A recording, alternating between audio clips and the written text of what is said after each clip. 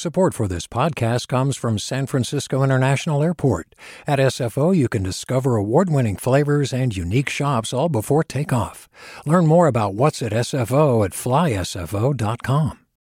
Hey, it's Avery Trufelman, host of Articles of Interest, and I've got to say, I've been a fan of KQED ever since I was a little kid, and I would come out to San Francisco to visit my grandma. It was just what we'd always turn on every time we got in the car, every time we were making dinner and turning on the radio. It was always KQED. And then over the years, I've become a massive fan of KQED podcasts because this is local reporting at its best. These are answers to questions you've always wanted to know, interviews with exciting, unusual voices, necessary journalism, all told with love and care and artistry. And did you know that a majority of KQED's funding actually comes from members? It's just people like you and me supporting the programs they love, while also getting access to cool events, behind-the-scenes footage, and so much more. If you want to sign up and be a part of this amazing community, visit donate.kqed.org/podcasts to become a member today. That's podcasts with an S. Thank you for listening, and thank you for your support. From KQED.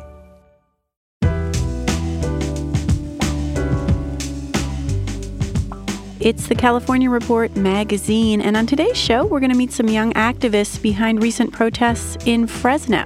Topics like Black Lives Matter or topics like racial injustice are really kind of pushed to the sideline and kind of like you don't talk about it. And San Francisco. The ideas that my generation believes in is a lot more radical. I don't have faith in our political system at all. I don't have faith in politics at all. And we'll hear how an author in LA is hosting an online book club that's become a space to reflect on anti-Blackness in the Latinx community. For us, it's so easy to blame everything on whiteness, right? It's like, oh, white people this, white people that. What's harder is for us to stop and say, how are we perpetuating this whiteness as well? Plus, people of color are getting sick with COVID at a higher rate than white people. Why it's important to have contact tracers who speak multiple languages. I'm Sasha Coca, and this is the California Report magazine. Your state, your stories. White supremacy has gone on far too long. All right. Yes.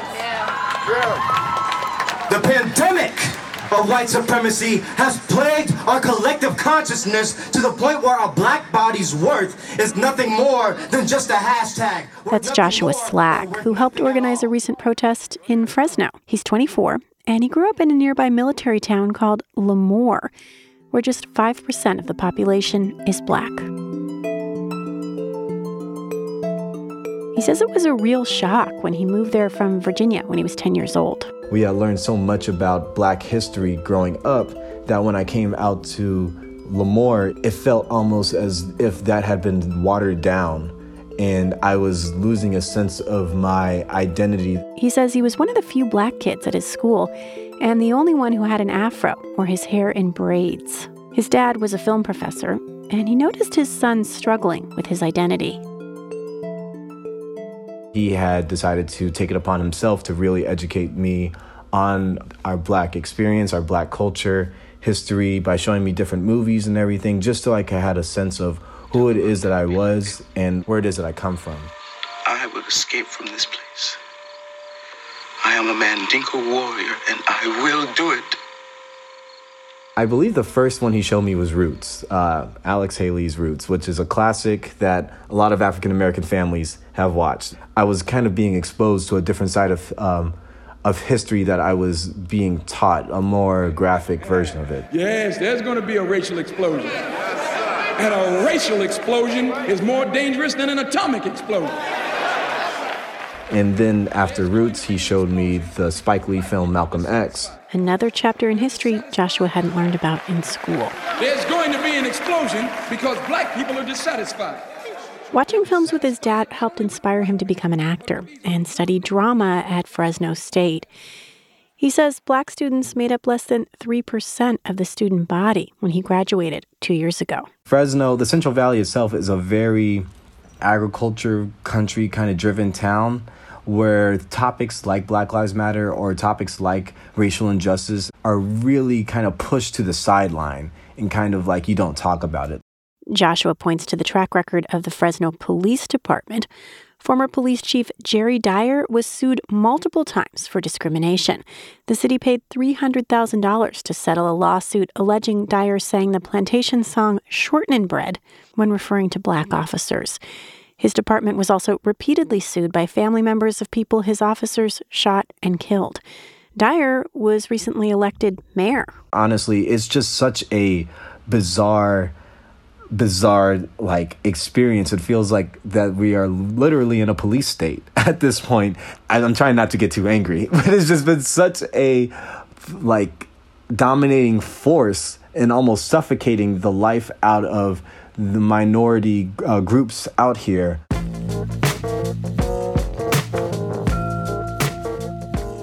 Joshua and the other organizers of the Fresno protests have issued a set of demands, including firing racist police officers and establishing a council where Black and Latinx people would have a say in hiring the next police chief.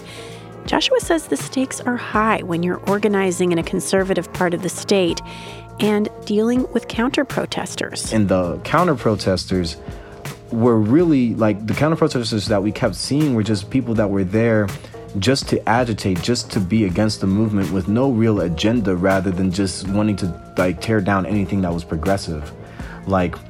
There's a lady that said that, do we even need another civil rights movement? And I look at that, I'm like, do you not see what's happening to us? Black rage and anger is 100% justified. Joshua Slack has been sheltering in place with his parents in Lemoore, but he plans to return to acting school in L.A. He says he wants to be part of the progress he's seeing in theater and film and play Black characters that are three-dimensional, not just one-note stereotypes. I would really like to be part of something that's inspiring in a way that doesn't require Black trauma to be seen as powerful, because the struggle of being a Black actor is that is a lot of what we get. He says he'll draw on the lessons he's learned organizing protests as he pursues a career in the arts.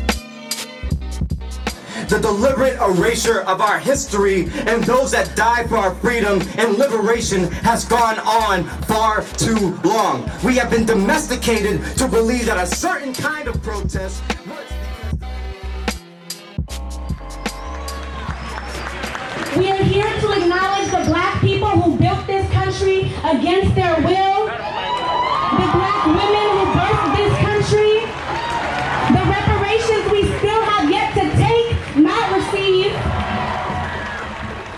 And that's 17-year-old Simone Jacques in San Francisco. She organized a recent protest there through Instagram. At one point, she stood up on top of a vintage yellow school bus and spoke to the tens of thousands of people who'd gathered. We call on your spirits to protect us and to propel us through this march and the beginning of this revolution. It wasn't like inspiration or, wow, I really want to do something for my community. It was more of like, I love my community so much and I love the people around me so much that I never want them to have to lose somebody they love or one of them get hurt. Simone's the daughter of immigrants. Her mom was born in Mexico. Her dad is from Haiti. I love my dad. I love my cousins. I love my tios. All of them have had interactions and situations dealing with police brutality and being victims of police brutality. And I'm fighting for them. She says she's also fighting for the Mission, the historically Latino neighborhood in San Francisco where her mom and her grandparents settled in the 1960s. Today, gentrification has turned many of the panaderias and botanicas into hipster coffee shops. I'm fighting for my home. I'm fighting for my human rights and my ability to breathe air into my lungs.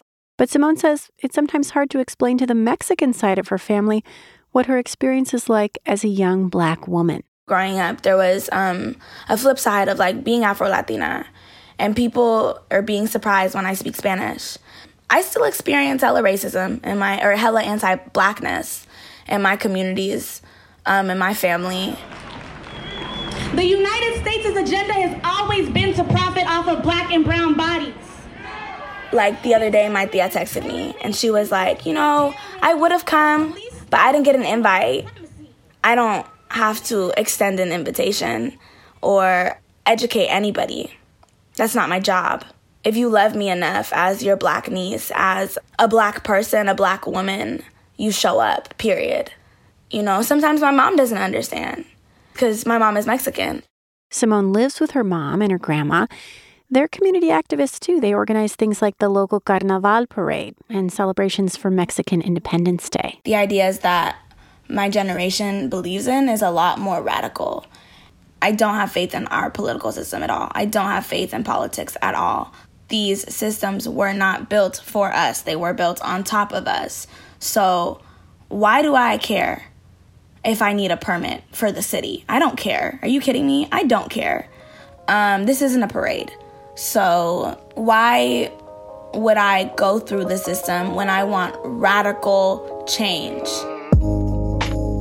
We're looking for the police department to be defunded.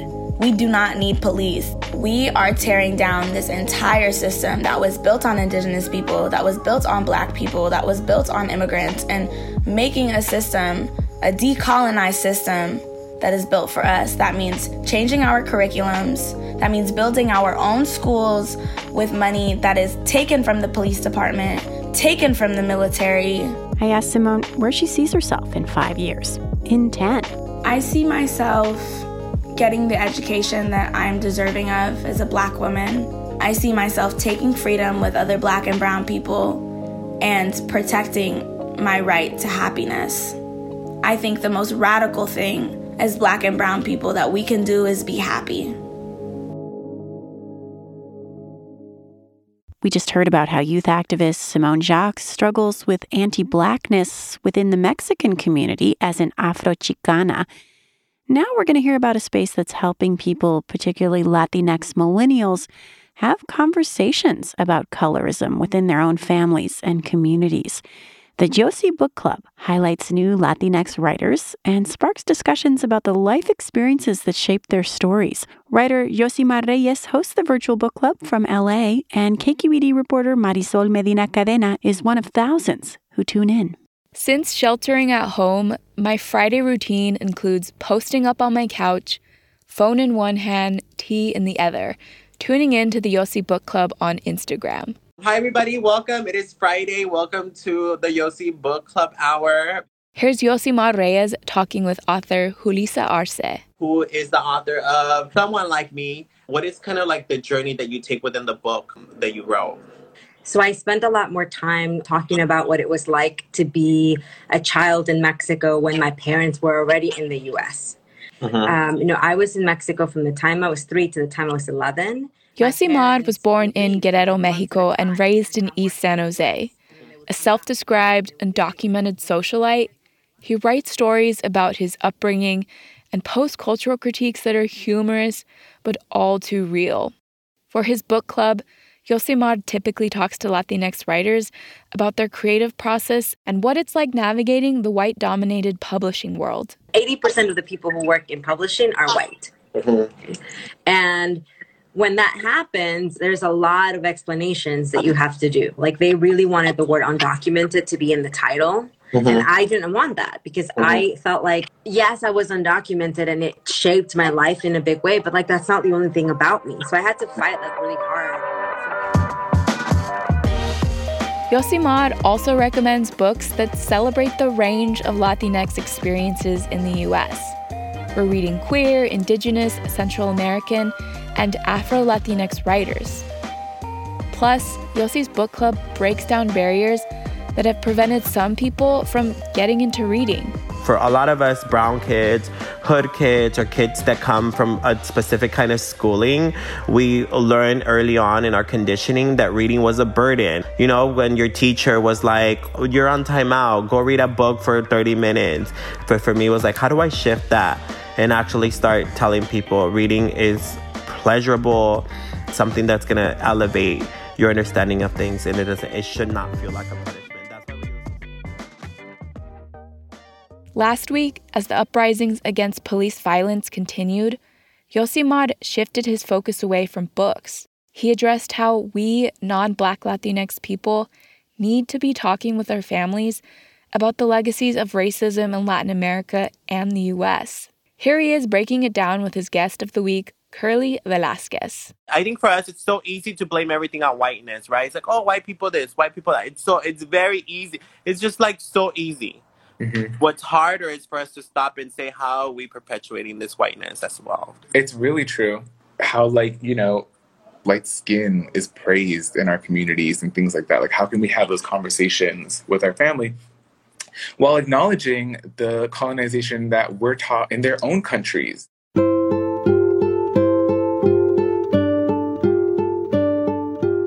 It's significant that Yosimar is calling out anti-Blackness within Latinx communities because colorism has been ingrained in our culture since European colonization, yet it's commonly downplayed.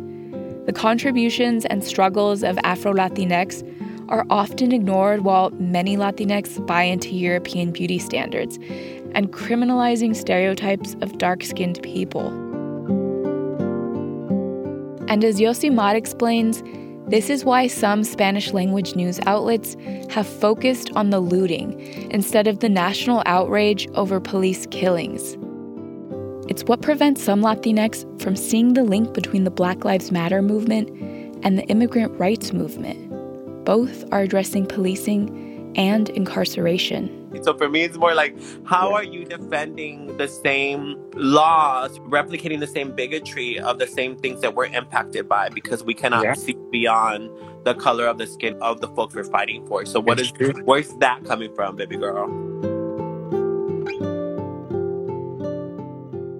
For Oakland resident Najla Gomez, the book club offers a space to think more deeply about the narratives and perspectives she's consuming. I think it just expands both our imagination of what is possible, but also our empathy, right, towards each other. And I think that's so needed right now.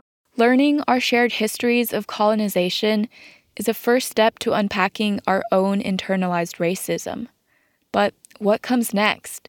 What could our communities accomplish if we could understand Black and brown struggles as interconnected? These are the questions that people are raising within the Yossi Book Club. There is much work to be done right now, but conversations like these are a starting point. For the California Report, I'm Marisol Medina Cadena.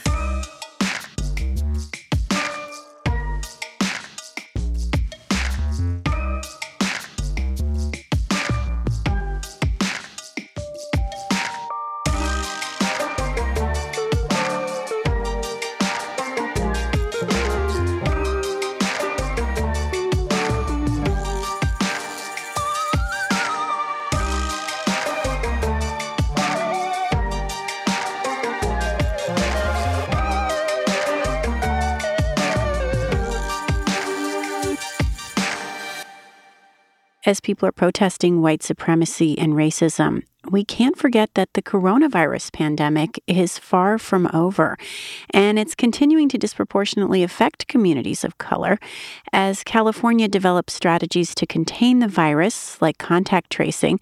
The state is focusing on recruiting people who speak multiple languages to reach some of those communities that have been hard hit. Those are sensitive conversations.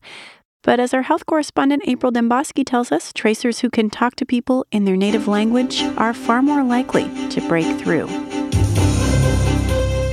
At the same time Eric Chan started training to become a contact tracer, he started watching the news in Chinese. He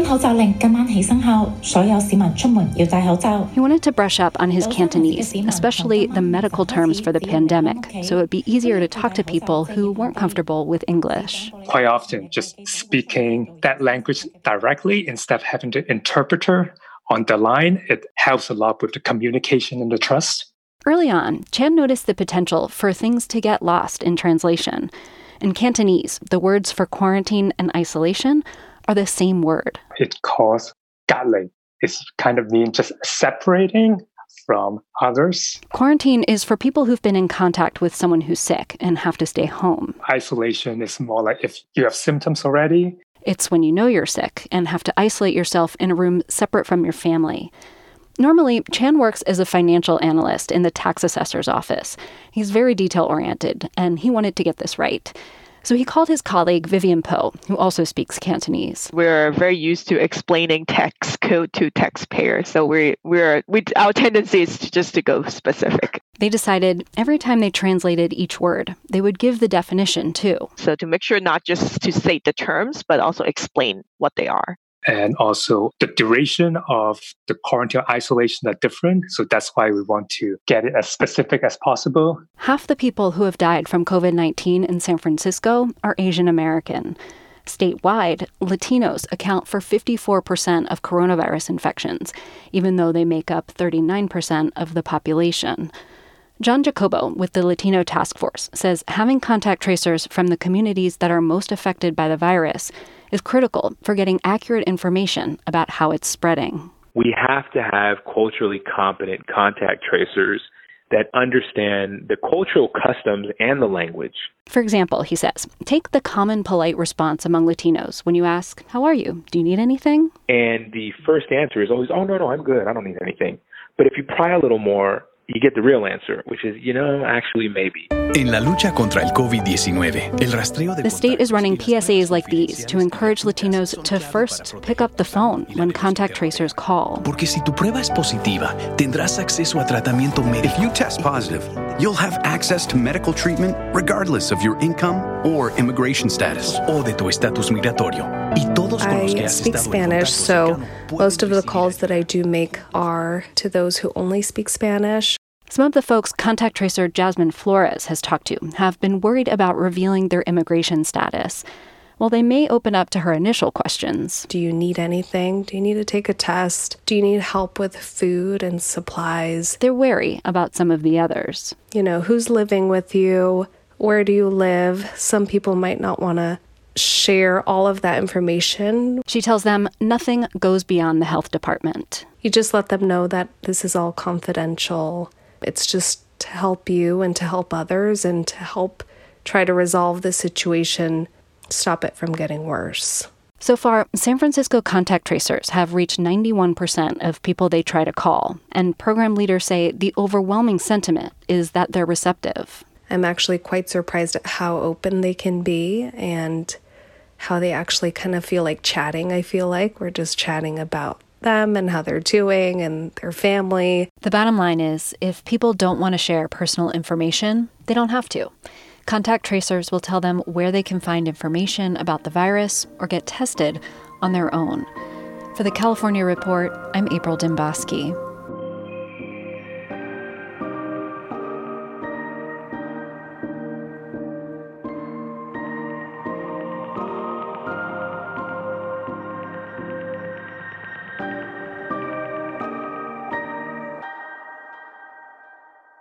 And finally today, we're going to hear from a doctor who spent the last few months treating patients with COVID-19.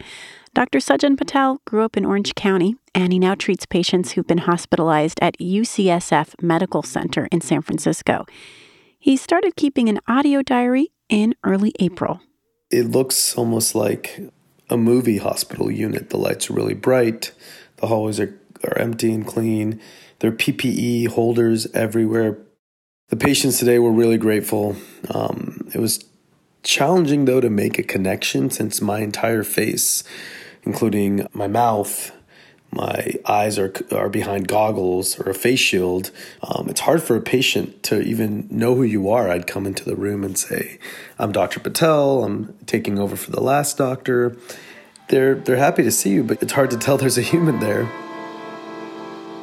I thought of that, and what I did later on is I called that same patient via Zoom.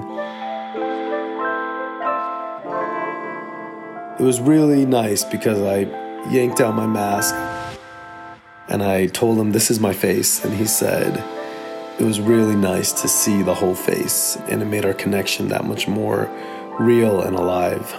And he said that he hopes that someday he recognizes me in a grocery store.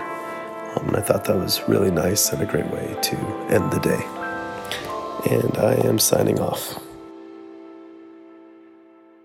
It is 4:23 and it's late, and I just had a long shift today. I was on what's called long call, which starts early in the morning and goes late to the day, where I'm admitting new patients till the evening.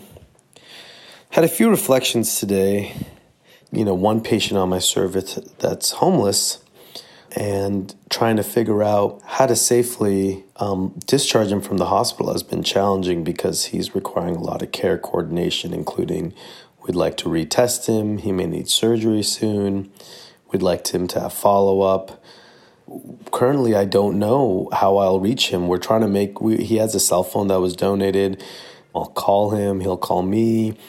There's also just a lot of unknowns of how stable his housing will be once his COVID recovers. Is there going to be a way that he can have long-term housing after that? Because for now, he may be able to recover in a hotel. But what happens after that?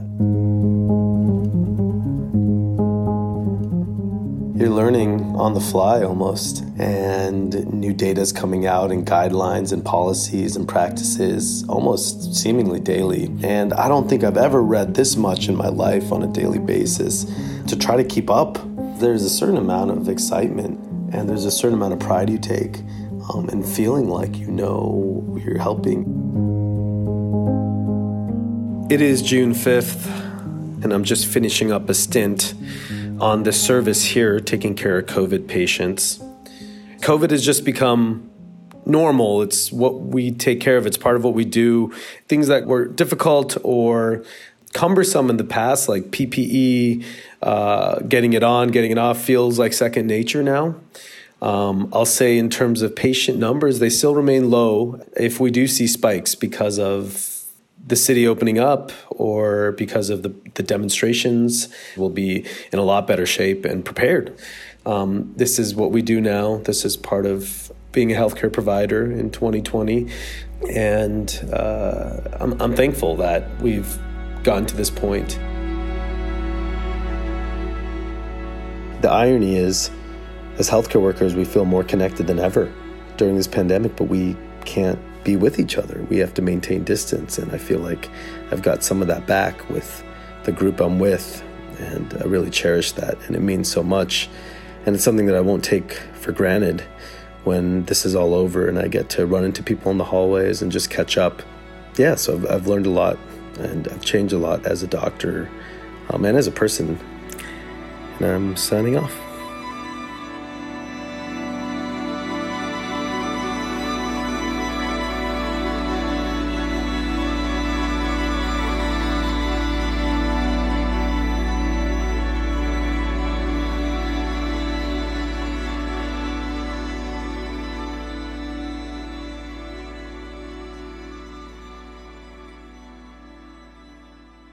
That was Dr. Sajan Patel sharing the audio diary he's kept over the last few months as he's treated COVID-19 patients in San Francisco.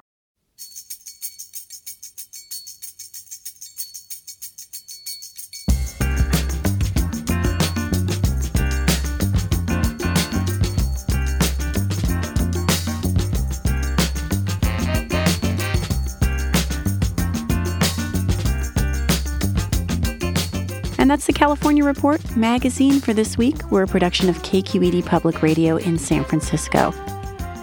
Our technical producer is Rob Spate.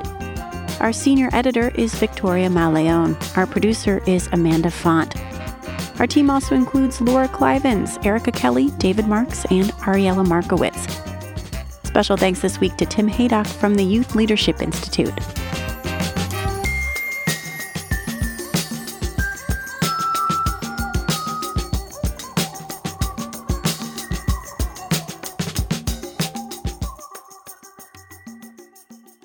I'm Sasha Coca, and this is the California Report magazine. Your state, your stories.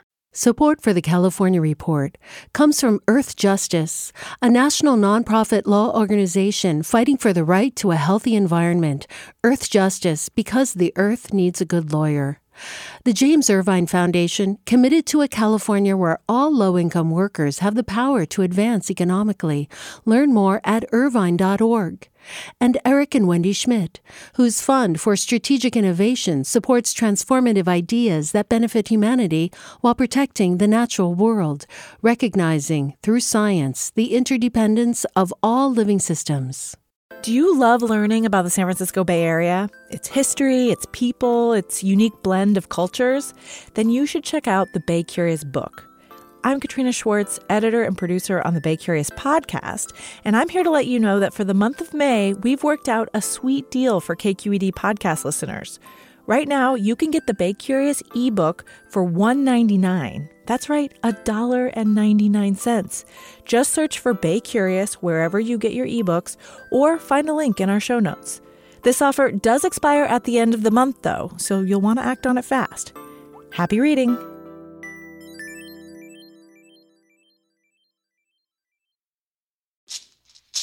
Hey, it's Glenn Washington from Snap Judgment, and if you love what you're hearing, and I know you love what you're hearing, please consider becoming a KQED member. You get special access to cool events, behind-the-scenes footage, and so much more. Plus, you'll sleep better at night knowing you did your part for the community you depend upon. It's in you. Please be in it. Visit donate.kqed.org/podcasts to sign up now. That's podcast with an S. Thanks.